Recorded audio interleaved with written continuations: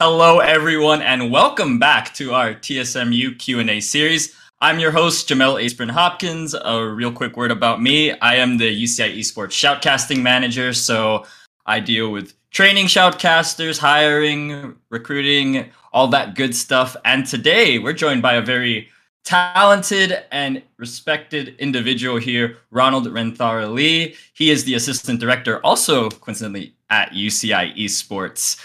So for this Q&A, as always, we are pulling questions from our TSMU Discord. So if you have a question, please feel free to head on over to discord.gg/TSMU and get all your questions asked in that Q&A questions channel. So Ron, while we get everyone's questions in that chat, why don't you give us a little quick introduction about yourself, a little bit of your background?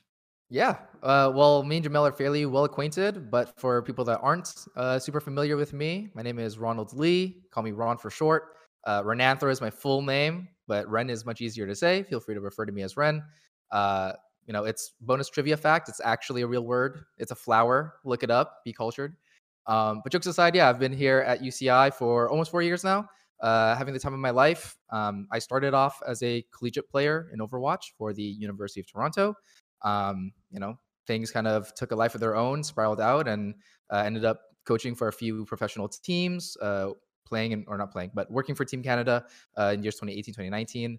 But I've been in collegiate ever since, kind of done the whole 360. And today I'll answer any questions that might come up related to any of that. Awesome. Thank you for that background. We already got plenty of questions rolling on in. So question number one, Miss iTripped asks, what level of expertise does it take to coach at a high level, such as like Overwatch League? What level of expertise? Interesting. Okay, well, I think generally a lot of people assume you have to have the utmost pinnacle of game knowledge and everything. There's a certain degree of truth to that, I think. But I think more importantly than I think having every tiny little intricacy memorized or a little bit of fun fact here is just broader conceptual knowledge. I think having that reliability between patches and stuff is really important in a video game setting. It's not like soccer where things kind of stay the same forever. So your expectation is really to be super studious and know everything front and back. The next time they change a rule will be like every 30, 50 years or something. But being adaptable in video games is arguably more important. I think having a strong backbone in that, preferably having a high rank or having spent a lot of time familiarizing yourself with materials would be certainly super, super helpful. But you don't necessarily have to be like a grandmaster player or a top 500 player in Overwatch. Though it does help. A lot of things will transfer being a good player to being a good coach. So cop out answer, as good as you can get, but the time you spent building on other skills probably matters more. Like Jamel knows this, but I think it's the same as casting. There's no demand to be like a top 500 player to cast high level Overwatch. It's more important to probably be well-rounded and well-spoken, articulate, being able to break things down in a way that's digestible. Aspects like that matter just as much, if not more, when you're coaching a high-level team. And these players are great. They're good. They're really smart. They know the game in and out. Being able to like get them to dig deeper, being able to facilitate strong conversations, further develop them, and push them beyond what they already know. I think that's indicative of a good coach more than like being able to list every single champion's abilities name in League of Legends or like all the damage numbers at every level. Gotcha. So just going like to, I guess, inquire further a bit, what are some of the skills you think you'd need to be coaching specific? Like obviously, you can be a high rank, but is there anything that like, let's say someone wants to break into the industry and they're a high ranking player, but they don't know how to really transfer those skills over? Do you think you need to get involved a lot with more coaching or teaching or maybe more on the analyzing the game? What do you think? Probably depends on what you want to do. A lot of assistant coaches tend to be more strategically minded and lean that way. Um, that's not always, the hard and fast rule, but generally the head coaches are more quote unquote like manager-ish. Every coach will have, two sides to them and be someone with many layers. You'll have your strengths and weaknesses.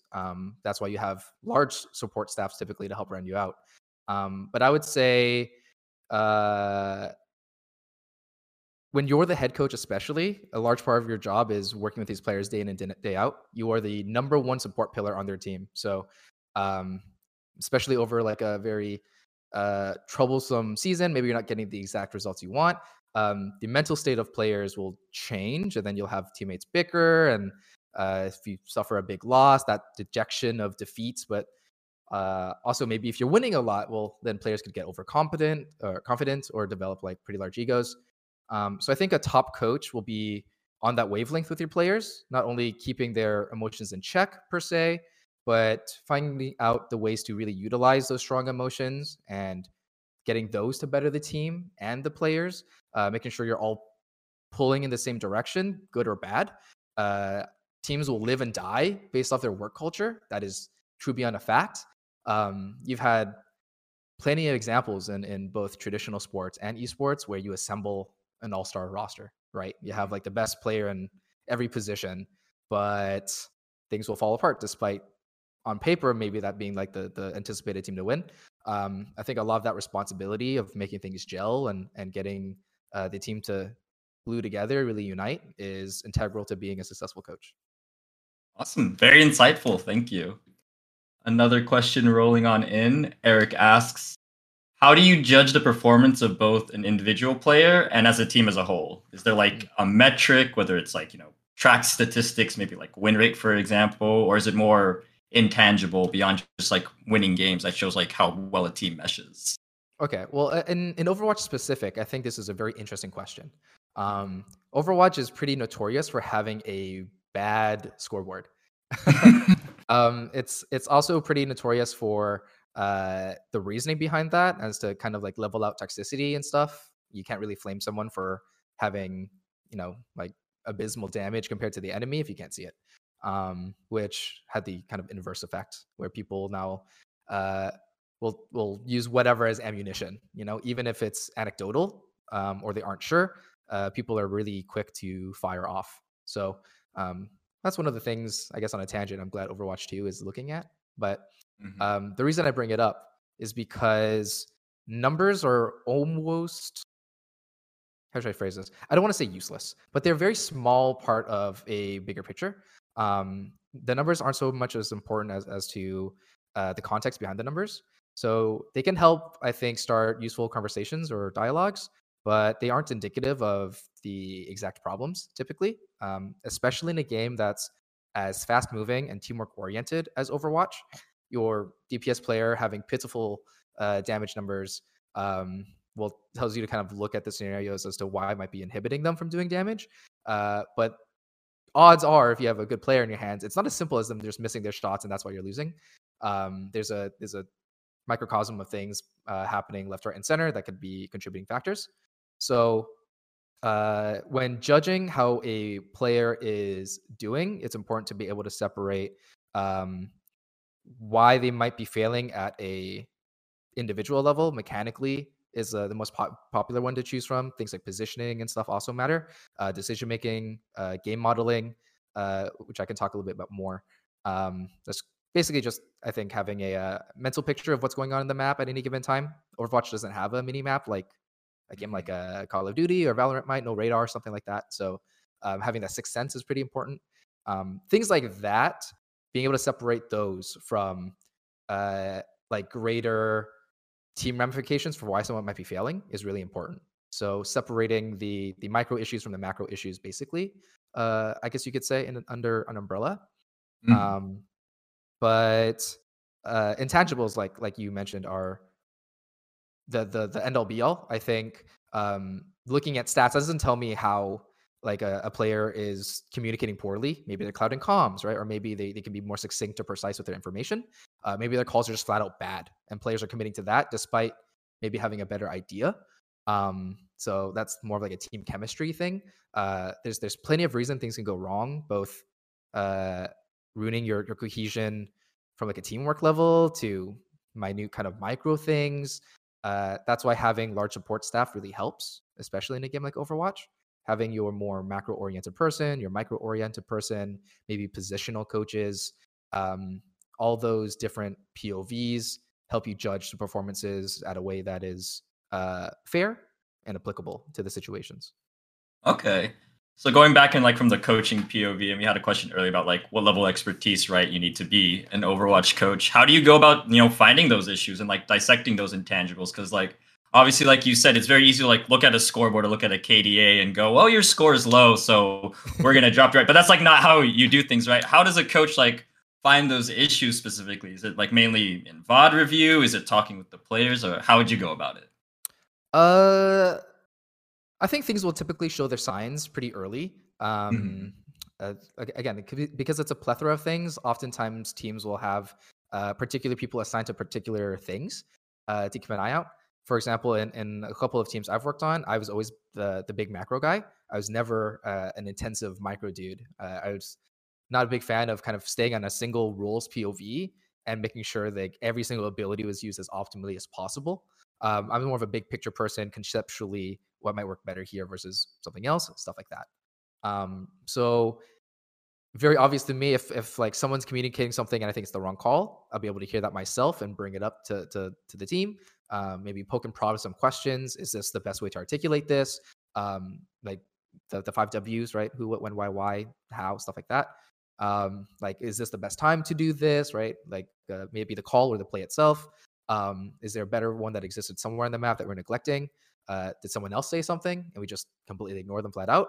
Or did that person maybe have a key piece of information that they didn't disclose because I don't know, maybe they're just a quieter individual or they didn't think it was important. Um, I think being able to have like a bird's eye view of the game myself and pick things out is my job. But I guess as a bonus, it always helps a coach massively when you facilitate a culture where the players themselves can help bring up these problems. So I'm only a small part of the greater puzzle. I can't spectate six, or I guess in Overwatch 2, there's five people on my side, plus the other five on the enemy team, and catch every single little Mhm. thing. I think broadening their scopes of what's important, what should bring up, how to problem solve is as much of an important part of the job as just giving them the answers. Eventually, you want them to be able to come up with all the questions they need to ask themselves really, really quickly, answer them efficiently between each other, um, and kind of let things run like a well-oiled machine. I can't sit behind them in a game and tell them everything what to do.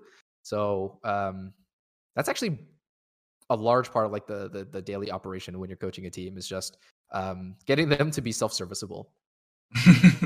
Yeah. Gotcha. Okay, thank you for your insight there. Another question coming through. Leanne asks, is there anything you learned while working with UCI that you've applied elsewhere, or vice versa? What are some of the things you've learned in your coaching experiences that prepared you for working with UCI? Ooh, I like this. Leanne, thank you for the question.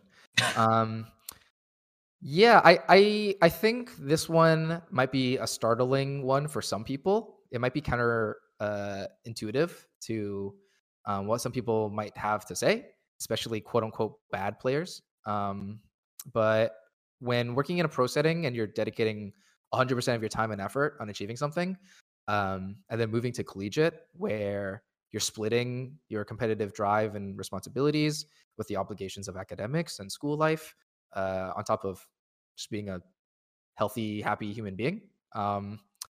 A excuse, quote unquote excuse, you hear a lot is, well, there's just not enough time in the day. Um, and having lived both experiences for a long time, I can say that that is untrue. I think there is enough time in the day. Quote unquote hot take, maybe. But I think having seen how people spend their time, um, they're shining star examples that I've worked with that totally make it work, because they have very specific work life values, and they push really hard to meet those every day. And they cater out to the T, to like the hour, maybe some even to like the minutes of what they have to be doing every day to make sure their dreams are achievable.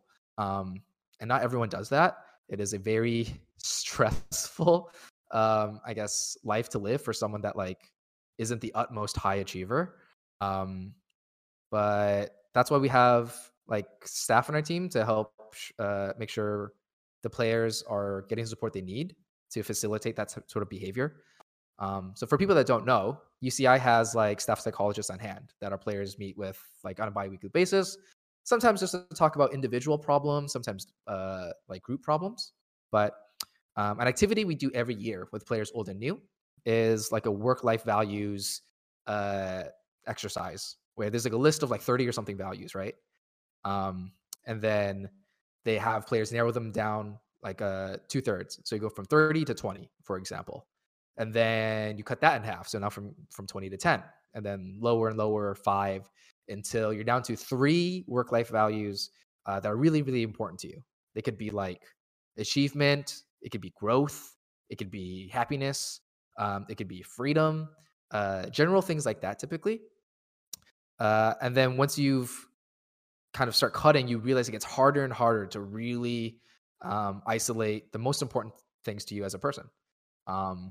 And once you finally have those 3, dialing down and kind of like digging your heels in and saying, okay, these are the things I care about. I'm going to live my life this way. We start to, the part of the exercise is to then attach like verbs to each of those things. We'll put like, make them actionable. So if your value is happiness or growth, for example, well, now your action for that might be, well, I want to live happily, whatever that might mean. Or if it's growth, well, I want to, practice to see measurable growth every day or whatever. Then as a bonus exercise after that, we have them carve out like a pie chart.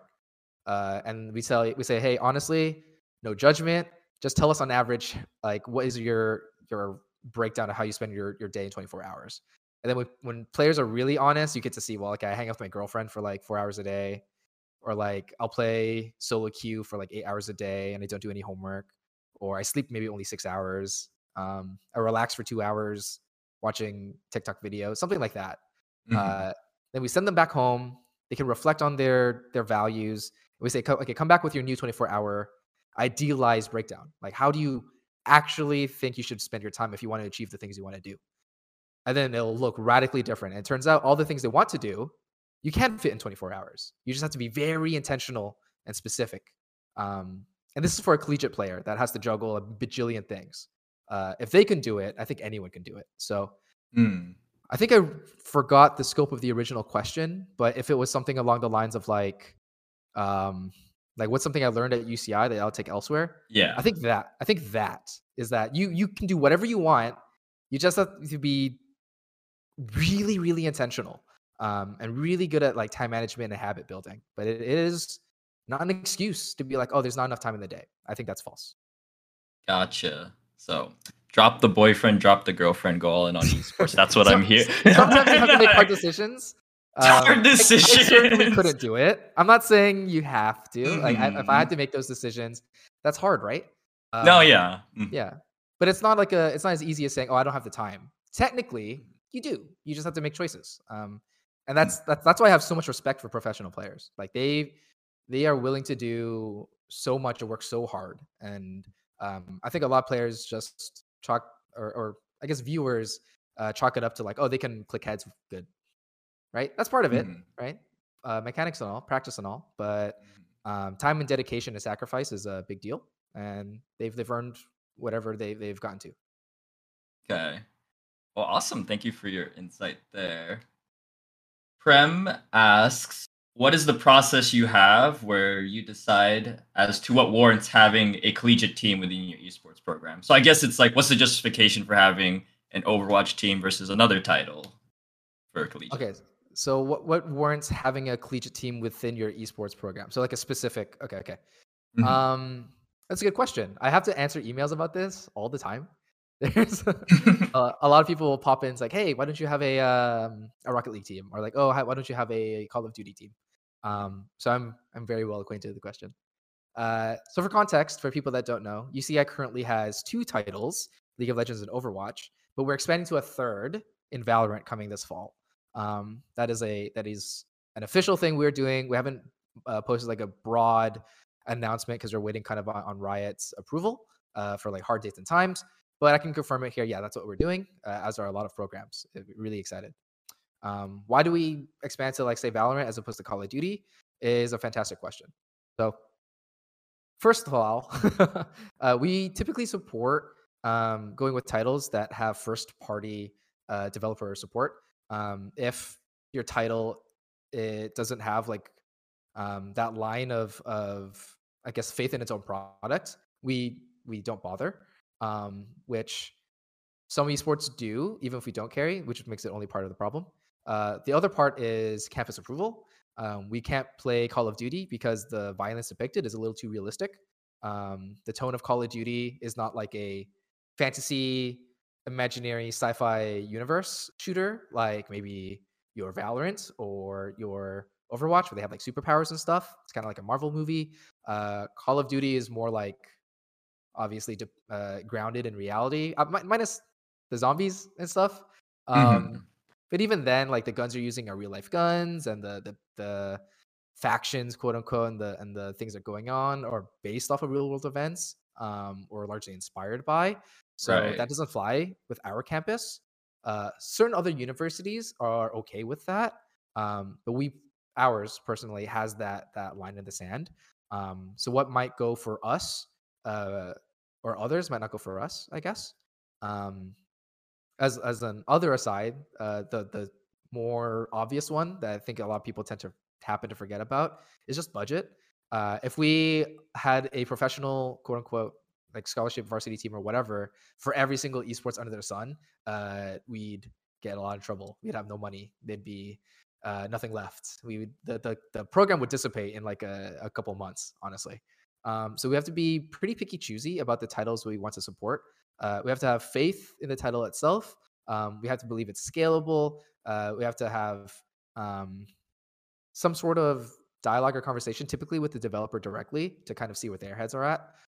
It's not as simple as saying, okay, well, Fortnite just got a big expansion with like a bunch of Street Fighter characters, and everyone's really hyped about that. So now we start a title.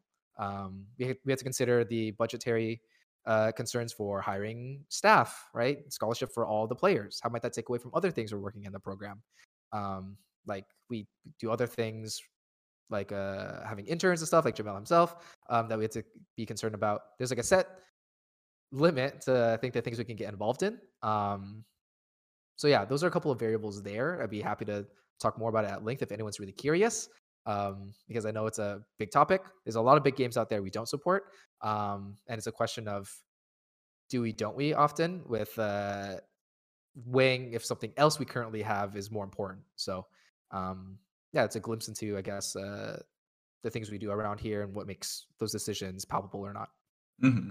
To follow up on that, like I guess like hypothetically, if budget wasn't an issue, do you think like in an ideal program, right, would it Yeah. be good to have like a wide breadth of games, or do you still think there's value in like hyper fixating on a couple of titles if like money is not an issue? Oh, that's a good question. If Elon Musk gave me 40 something billion dollars right now, Hmm. I would invest in like a lot of esports. I think playing wide is typically safer. If you have the money to do so. Those that hyperfixate, I think they have to have um, very specific goals, may it be or reputations to maintain in a title. Um, we're coming to a really cool time in esports. This is a small tangent, where now that a lot of the quote unquote tier one and tier two esports have taken their holdings on all the eyeballs, all the viewership numbers and stuff like that. There'll be a certain point where the next new thing comes out, and then that competition will either will you'll see one come out of the ring, one will survive and one will die. Then we'll have to have the conversation with, well, what happens when you have to sunset a title? Like League of Legends has been around for over 10 years now. I think it'd be foolish to think it'd be sitting around forever. Um, I'm not rooting for League of Legends downfall or anything. I would love to see it exist for another decade. Yeah, the Um, Overwatch coach is not rooting for League's downfall. no, Mhm. I listen. I played a lot of League too, and as bullish as I am on Overwatch too, I am not. Uh, I don't know, blind enough to assume that like, oh yeah, a new title comes out and it's everything's gonna be fine for 10 years. Mhm. Um, that happens in collegiate too. So if I had all the money, I'd pick my favorites plus a couple I think had potential and see where it goes. But even then, we don't support them forever. There'll be times when push comes to shove, and then you'll have to let go. And I think that's really normal for esports, given how video games work. Um, and where's it going with this? Oh yeah, well, we're going to be at a time where I think honestly, in the next few years, we'll see teams start to second guess. Well, is it worth having an Overwatch team? Is it worth having a Call of Duty team? Is it worth having a Rocket League team? And that'll be scary and exciting because that means probably there's a new kid on the block that's doing really well and people are excited about. But also like what goes from there? Like, do we try to cling on and hang on because we have an obligation to these students, or maybe even to the developer or the title, or do we kind of like cut ties because you're not pulling in the numbers or the interest that we previously thought you would. So interesting. Yeah, being dynamic, I guess, is the name of the game there. Let's see. Donovan asks, have you ever encountered issues when it comes to the university opinions on the legitimacy or the value of an esports program? So a little bit relevant, you're talking about how like, certain titles are you can't touch because of the university. Yeah. So, what are your thoughts on that? And then the follow-up, if so, how do you overcome those issues? I mean, you might be fairly familiar with this, right? Like even within our own program and stuff, students are always like, why can't we do this? And I'm like, Mhm. because we're not allowed. And although UCI is like the like golden child of esports for collegiate, at least, it's like we're the premier esports program in North America, right? The first one. That doesn't mean campus loves us. In fact, it's pretty hard or cold. Some people do love us, and we get a lot of support from certain departments, right? But there's others that are like, okay, so they get all this attention, but it's just video games. There's still that disconnect, even within just our single university. Yeah, we're super privileged to have that element of support still. It's a big reason why we continue to succeed. But trust me, it's not perfect all the time. There's plenty of people that are always like, okay, well, they get this cool facility and arena on campus, but we can't have X. That still happens. It's campus politics. That is a thing that exists. Like just I can speak about like an experience we had like last week or a couple weeks ago where like we do campus tours. We do like arena tours, right? You're in all the time. You help with those, Jamel. Yeah. People come in, they see the place, you give them the spiel, right? Well, like another person from a department will be like, oh, like you guys just do this all the time. Like you don't have to sign waivers and stuff. And we were like, no, it's like a natural part of what we do here. It's like an everyday occurrence. It is like part of our daily operations. It's not a risky thing we have to get permission for. Like parents will come in with their kids. Sometimes we do field trips for high schools or whatever. It's all good. But then that person like caused a stir. They're like, how come they don't have to do it? Like we have to do it. And then we had to answer emails with people that don't understand esports. It's like, yo, you should do that. And we're like, no, we shouldn't. Here's why. It's like, do you have to sign a waiver to like have a kid come to the athletics program and check out the gymnasium? No, that's ridiculous. It's not a like high risk kind of event. It's not like a big scale thing where we have to get hundreds and hundreds of people to sign off on. So, yeah, short answer, yes. The short answer is definitely yes. We always encounter issues. For us, they're probably more minimal than like your fledgling program, but it's not a perfect cross-pollination between us and athletics or student affairs. That's not the case. There's always minor tension, if not major tension, depending on what's going on. Part of my job is to like explain, here's what esports is. This is why it's not high risk, or like this is why it's worthwhile. Here's the value we can provide to people that don't understand. Okay. So yeah, we struggle even at the top, quote unquote. So, but time is changing, right? I don't want that to be negative. I don't want that to be like, oh no, everyone hates us all the time. That's not true. Most people actually love us. Become very appreciative, like are parts of our community lovingly. But yeah, like just like social media, like not everyone's going to be a biggest fan. Not everyone's going to completely understand what you do. Part of what we do here, I guess appropriately as a university, is to educate, right? Mm-hmm. Let's say you are like a fledgling program or you're just starting out, right? Are there any talking points you notice that seem to help convince people, like whether it be, I know with UCI Esports, we have our 5 pillars, right? But is there anything like if you had to start a new program and you had to convince the university, you would be bringing up like the benefits of having a program? Constantly. We got a lot of emails about, it's like, hey, we're X school, high school, college, we're starting our own program. You have any advice? Subtle plug, we do have our tools for school, UCI Esports wiki. If you're one of those people and need help, that does exist as a resource that we created. But yeah, parents all the time, or administrators from schools all the time struggle, I think, foremost with why are video games like beneficial? They're really popular. We get that, but like, how could having one of these on our campus putting money into it, especially, be useful. And they have to be explained to, well, it's a strong tool for building community, for example. It's like it's a social event. Like your kids aren't just sitting at home alone on the computer digging into all sorts of nonsense. They're building core social skills, for example, right? Problem solving skills, for example, hand-eye coordination, for example. A lot of that fight will be breaking that stigmatized of the Dorito dust gremlin Right. that like doesn't talk to anybody and is like really antisocial and toxic on the internet, throwing slurs left and right. Like that's not true at all. Like a gamer can come in any shape, size, and color. They can be male or female or anything in between, and like that is surprisingly a large part of the job is explaining. Okay, well, like this will drive emissions higher potentially, right? Like your kids coming in here won't just be one and done, go in, headset on, and then tune out of the world for a bit. Like they're actually using the powers of like online to connect with others, to expand their horizons, to build new skills. Like video games aren't just all violent. Some of them are literally strictly for like creative expression, like Minecraft or Animal Crossing or Stardew Valley, stuff like that. Like fighting games teach different skills like timing, diligence, patience. Like we all come in, I guess, a broad array of skills and talents and interests, and parents especially are like, well, okay, we get that. Like, well, how's that still not a waste of time? Well, you can marry a lot of those skills and interests into getting good jobs. Like, you can go into like marketing or business or education or production or entertainment or competition, be a pro player, coach, whatever.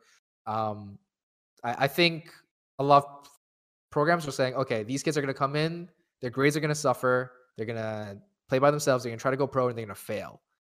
That's not true. Like we make sure really hard here, especially at UCI, that everyone has a backup plan, that people know what sort of opportunities lie beyond. Programs like TSM University exist. We do things like this precisely. So we're slowly breaking down that stigma.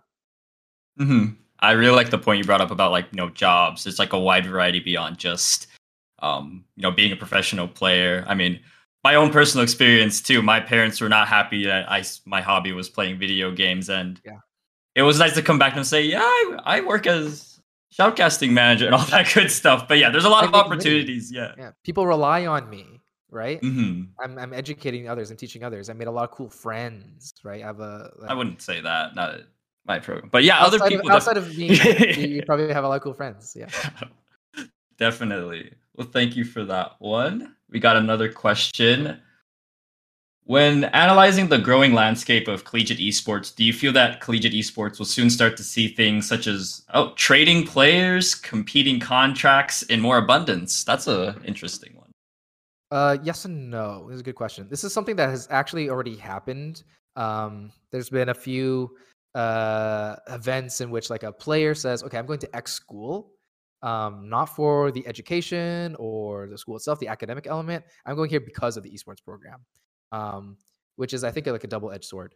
It's really cool that it's a thing that players can utilize, especially highly talented ones, to pursue an education where maybe otherwise they might not have been able to. But if your sole focus is purely an esports program at a certain institution, the question then calls like, well, is going to like a post-secondary institution maybe the best choice for you?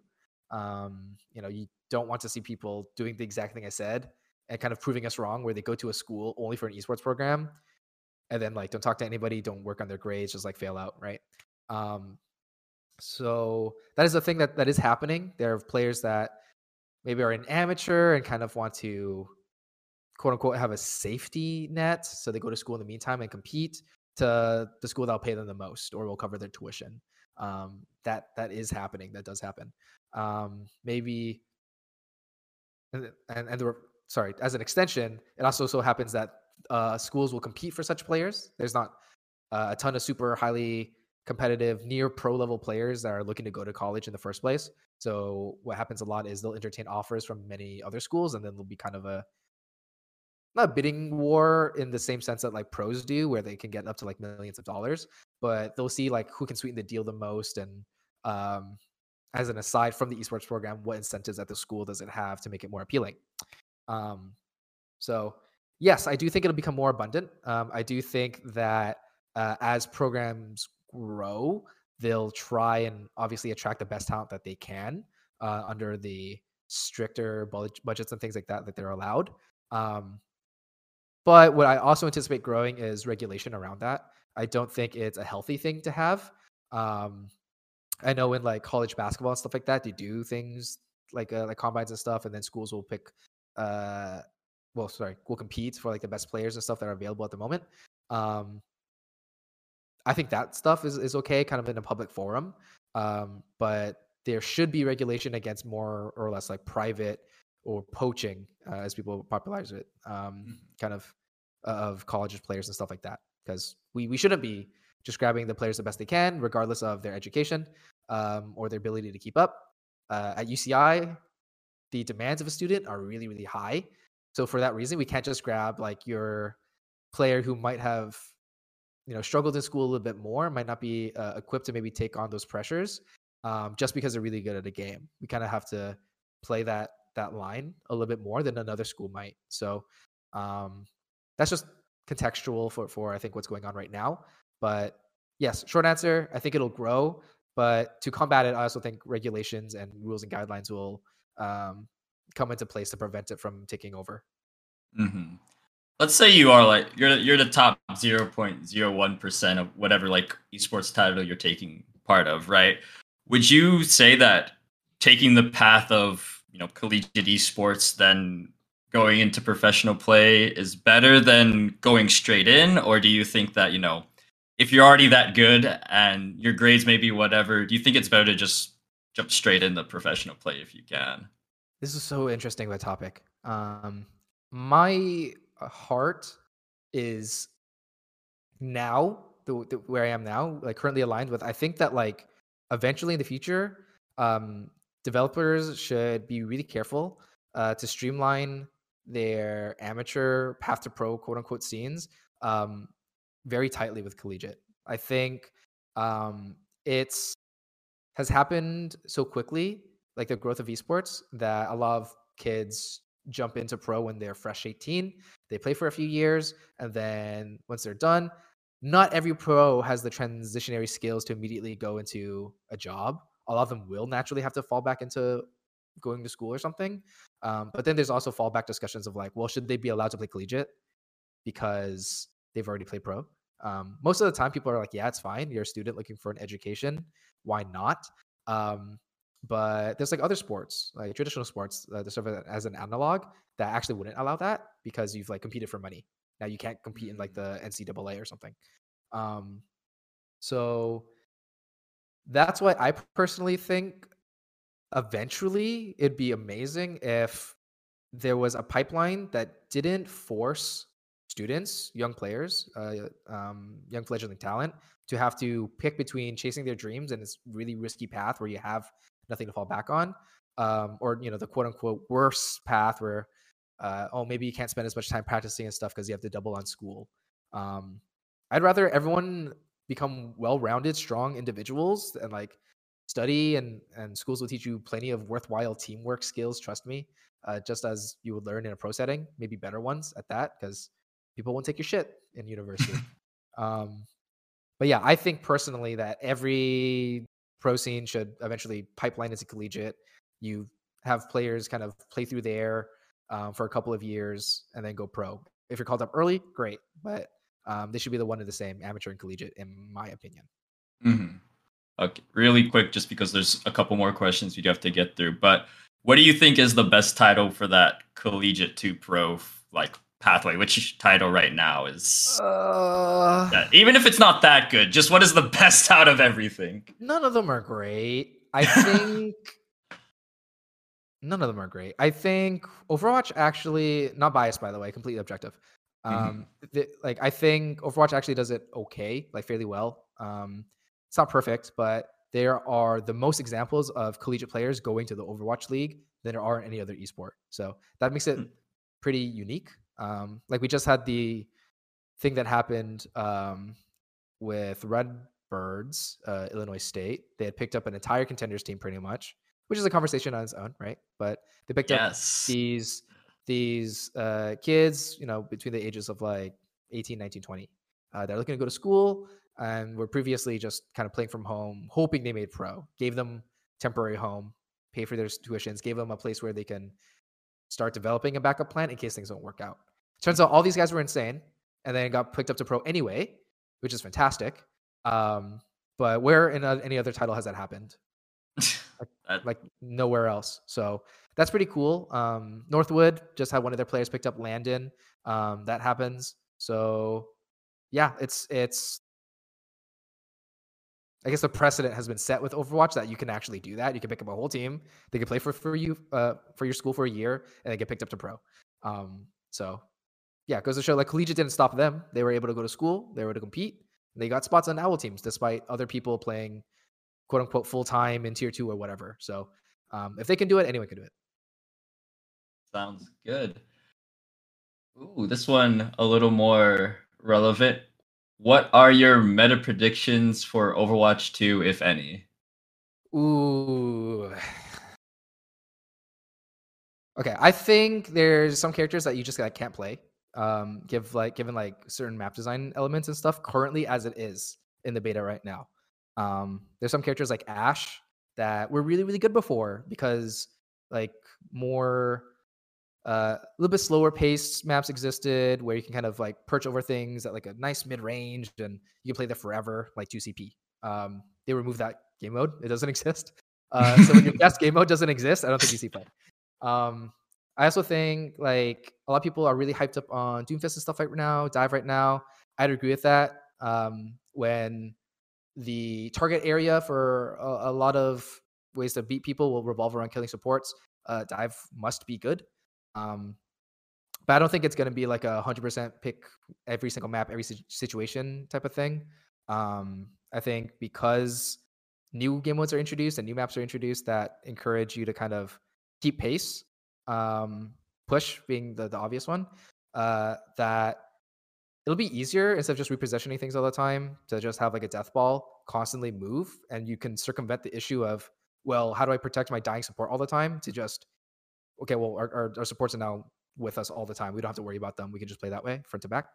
So I anticipate Dive being good on maps with strong elevation where you can kind of, especially maps with a capture point like Hybrid, where you kind of stage your attack, be really picky and choosy about your timings, and take strong proactive fights that way. But for maps where things are always moving, like escort maps, payload maps, things like push as well, I do think it'll be likely we see a lot of brawl style comps persevere, despite I think like early impressions. I don't think it'll be really easy to play push with Dive. I think with how fast it moves and how back and forth it is, maybe I'll be proven wrong, but it seems like a lot of coordination is going to need to happen all the time, and things are going to be moving at like a breakneck speed. That means if you're going to play Dive, you're going to have to be like really self-sufficient, or else you'll get punished really hard. So that's my 2 cents. I think Dive and Brawl, depending on map, I don't think you can play Poke at all. We would be happy to be proven wrong by like a crazy Widowmaker player or something. But yeah, those are my initial predictions. Gotcha. So insta-lock that Doomfist at Genji every single matchup here. So for our next question, what is your thought process going into high stakes matches? So I guess you can kind of answer both from the player perspective and the coach perspective. So why don't you give your thoughts on both? They're the same for me. Oh. For people, for quote unquote normies, if you watch basketball, you might know who Doc Rivers is.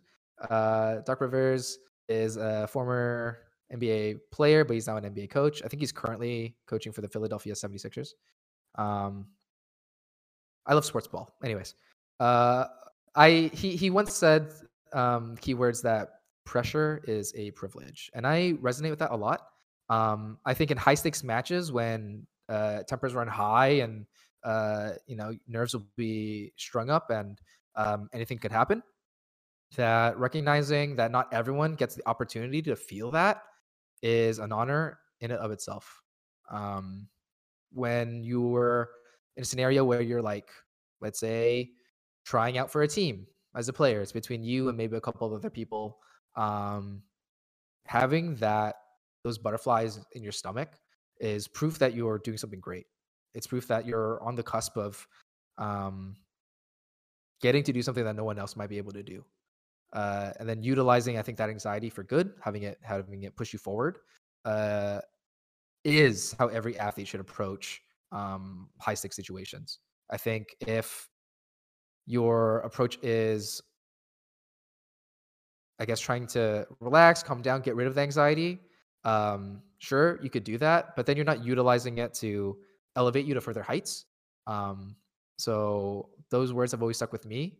I would say Doc Rivers' advice is really solid, and I encourage people in similar situations to take it as an opportunity and not like as an obstacle. Sure. So with Overwatch League Season 5 starting on Thursday, what are your top teams to win it all based on roster lineups alone? On Very, lineups very alone, easy question for you, obviously, being the mastermind behind everything. I think a lot of people will naturally pick Shanghai Dragons, coming off as champions from last year, and also because their roster is still stacked. They haven't made many changes. They might have picked up like one or two players, but it still looks very strong. I would say they're the obvious bet. If I'm going for not a cop-out answer, I would lean either LA Glads or Dallas Fuel. LA Glads, I think, correct me if I'm wrong, someone in chat. I think they might have the largest roster currently to date, at like 10 players or something for like a 5v5 game. Maybe less, maybe like 9 or something, but that's a lot. I think they've done a good job to prioritize a quote unquote carry player, a hard carry in every single role. You have the nice mixed team as well, which gives them, I think, honestly, an element of surprise. I know a lot of people think like the all green teams are typically the best. Historically, they have been, but working on mixed teams myself, there's a lot of unique insight that you get from like different cultures and opinions, and it could really breed, um, cool, innovative things. I also think LA Glads have all their bases covered between all the players that they've had. Patifan coming straight from Valorant is a surprising move, but I always thought that guy was absolutely correct. They have Ons coming back as well, the best hit scan in the league. That's debatable, but one of the best, if not the best. I also think Kevster's great. So I would say LA Glads. And Dallas Fuel has Fearless, who a lot of people think is the best tank in the league. They have Sparkle. A lot of people think is the best flex DPS in the league, between him and Fleta. So in a game where DPS get to run wild, having any of those guys on your roster is a obvious big advantage. I could see any of those three taking it on any given day. I would be surprised if Shanghai was not the best in the APAC region. But I guess for the Western region, I would say Dallas Field maybe is a little bit better, but neck and neck. Okay. So got our early predictions out the way. So another question, more in line with your coaching experience, but what factors play into building a strategy against another team? So I guess like anti-stratting or like how much you look up the other team, things like that. That's a good question. A lot of things. Schedule, like some answers you might not expect are like schedule, preparedness, matchup dependent, like strengths and weaknesses, morale at the time, even. I think my protocol is always just to like respect the opponent, beat them fast, flatten them, get it out the way. I'm not a big fan of like cheese and stuff like that. But that being said, all is fair in love and war, and sometimes, let's say you're playing against a team, you're obviously better. You're just out stat sticking them individual. You're better, right? You don't have to like reveal your cards. You can play literally whatever they're playing. rely on your strong conceptual knowledge and fundamentals and beat them that way. Sometimes it's a little dicier. Sometimes maybe it's close, or you think, well, some of their players are really good. They might have an edge in certain ways. Then an element of surprise will be really, really useful. Maybe an unconventional map pick, maybe an unconventional hero pick. It all there's a large scary math equation here somewhere, and I think it's I never walk into like the locker room meetup with the other coaches and say, okay, well, we'll do what we did last week. We really take it like a game at a time. Sometimes it is that simple that, okay, well, next week's game is just as easy as this week's game. We can run the same thing while we draft for something else and keep that in the wings. Sometimes we're pleasantly surprised by another team's performance, or they're playing something different, or the meta changes, and suddenly like now we're scrambling to figure out what's optimal, what maps we want to play, stuff like that. It's hard for me to give you an explicit, like, simple 2-sentence answer. That's just the nature of coaching, though. I think that's part of what makes it fun. Like, esports is really cool because video games change all the time, and for that reason, you're always kind of staying on your toes. A problem that is never solvable truly. So take that how you will. I'm sorry I couldn't give like a cheat sheet answer, but that's just the way it is. Oh yeah, I think that's a good answer. It's always just being on the fly, being able to adjust. Yeah. What tools or metrics do you use to help your players get better? So I guess it's not just pure advice, but like, is there anything you do, whether it be like training regimen, or what do you think? Yeah, it'd be cool if we had like a strict curriculum. We kind of do. We have certain things in place, and like certain activities we do pretty routinely. Let's take this in two parts. I guess for tools, for Overwatch specifically, insights.gg, subtle plug, is an awesome resource. We mainly use it for the composited 2D maps they have of all the maps. Trying to, like, Overwatch doesn't have a mini map, so trying to go over things without it would be nearly impossible. It is definitely our most used third-party tool that exists. That helps us do our drafts, help us come up with our formations, our strategies, when to switch, such and such. Really, really cool. As for replay and things like that, Overwatch has its own built-in replay viewer that's actually really, really good. So we use that most of the time. For practice, there's the scrim codes that come with aggregate data and like their community scoreboard, I should say. That's also really handy, and we use those as well. Those are the only quote unquote like hard tools we use, stuff we use all the time. As for, I guess, curriculum or training players, there's the things you might typically expect. We VOD review, we do scrims a lot. We have surprisingly, team bonding is a big part of this. One-on-ones is a huge part of it. Our standard day is not as long as you might think because we're a collegiate program, but it's probably a review of the day or some sort of conceptual lesson, something we want to talk about. We go in, do a 2-hour block, maybe a small review after. Take that 3 or 4 times a week, and run through until there's kind of things that come up that are more substantial, and maybe then we'll have to raise the bar, practice a little bit more, or maybe ease a little bit less, depending if it's like really, really busy. These things do happen, and yeah, we try to stay flexible, but accommodating for people's time, targeting specific issues, and being efficient with our time. Gotcha. Okay, well, we are running a little low on time here, so I believe this will be our last question, unless production throws a curveball at me. But Ago asks, any favorite players you worked with during your time as a coach, and why? I would like to also add that not mentioning anyone is a diss towards them, so please choose wisely. Wow, that is such a dirty question. That is an underhanded question. Very straightforward question with a simple answer here or there. How about I take an example from pro play as to not directly I think throw anyone under the bus or play favorites. Because I've been I think a part of professional play for a little bit now. It's given me good time to just think retroactively. being able to compare and contrast people between pro and collegiate is also really interesting. You'll see a lot of similar personalities prop up, but they'll, I guess, like interact with people different because their standard lives are so different. It's really cool.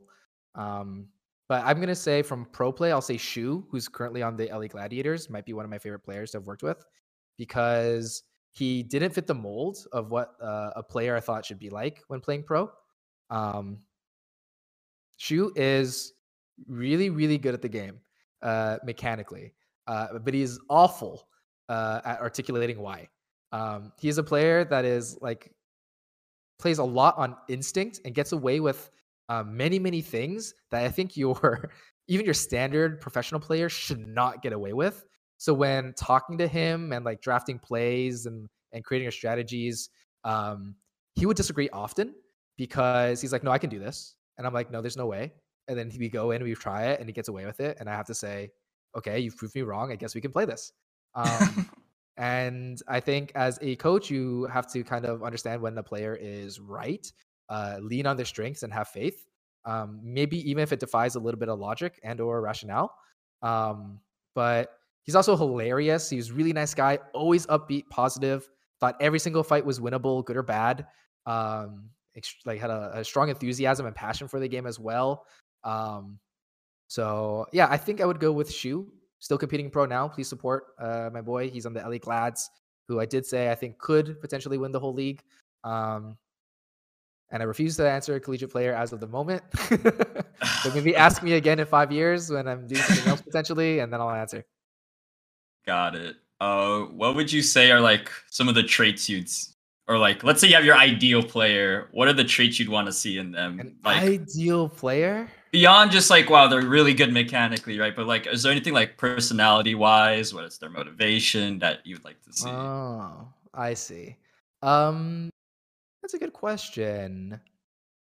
Depends on the context. A big part of like my job, especially for things like tryout, is we're not necessarily looking for an ideal player. I will always go into tryouts with like a soft blueprint of like certain things people have to be able to do. But there's large room for a team to kind of take on a life of its own with the people that show up, the personalities to be had. A difference maker is what we like to call them. Can pop up out of nowhere that really throws your plans out the window. So minor cop out answer, I don't think an ideal player exists. If they did, they would all be like unemotional robots that played the game perfectly, which is like just that's not a thing that can happen. That's why all-star teams suck a lot of the time. You put a bunch of people together, they don't clash, and it's awful. So even if on paper I might say like 5 fakers in every position, who's to say that would work? I would say as long as the players have strong fire and passion for the game, and that they're not like inflammatory, like you're not toxic. That's like the bare minimum. The rest would be like the best mechanics I've ever seen. The cleanest person I've ever worked with. Like players can be really messy. That's kind of gross. I guess be articulate, be well spoken. That helps a lot. Like just kind of talking things out. Multilingual could be handy. These are all just like random things that like quote unquote ideal player should have. But at the end of the day, be a good person, be a good teammate, try to be good at the game, have good time management. Let's say that. A hodgepodge of all those things would make you a really, really great player. Okay.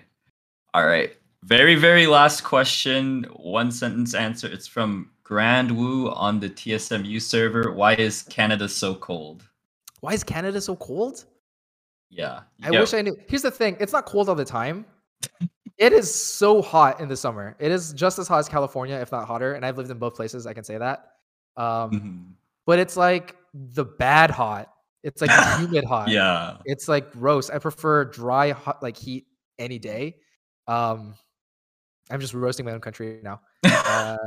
It's not that bad when you live here for a while. Like you can always wear that more. Bad. Like listen, hear me out, right? Like okay. If it's too hot, you can only strip down to a certain point. It's like at a certain point, it's no escape, right? But if it's cold, you can always add layers. So it's like not a big deal. And which is why California is worse. Okay, well, case closed. Interview's over.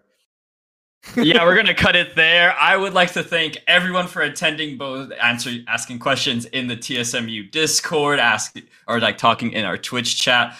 Thank you, Ron, again for your time. It was wonderful seeing you this once. Don't miss our Q&A next week on May 11th. That's a Wednesday at 5 p.m. with our very special guest, Matt Fisher. He is the TSM performance coach. We talk about mental health and awareness. But yeah, be sure to come by and join the TSMU Discord as well. That's discord.gg/TSMU. But until next time, I'm Jamel Asprin Hopkins. This was Ronald, I'm not going to say the whole thing, Ren Lee, Assistant Director at UCI Esports. Thank you to everyone, and we'll see you next time. Out now.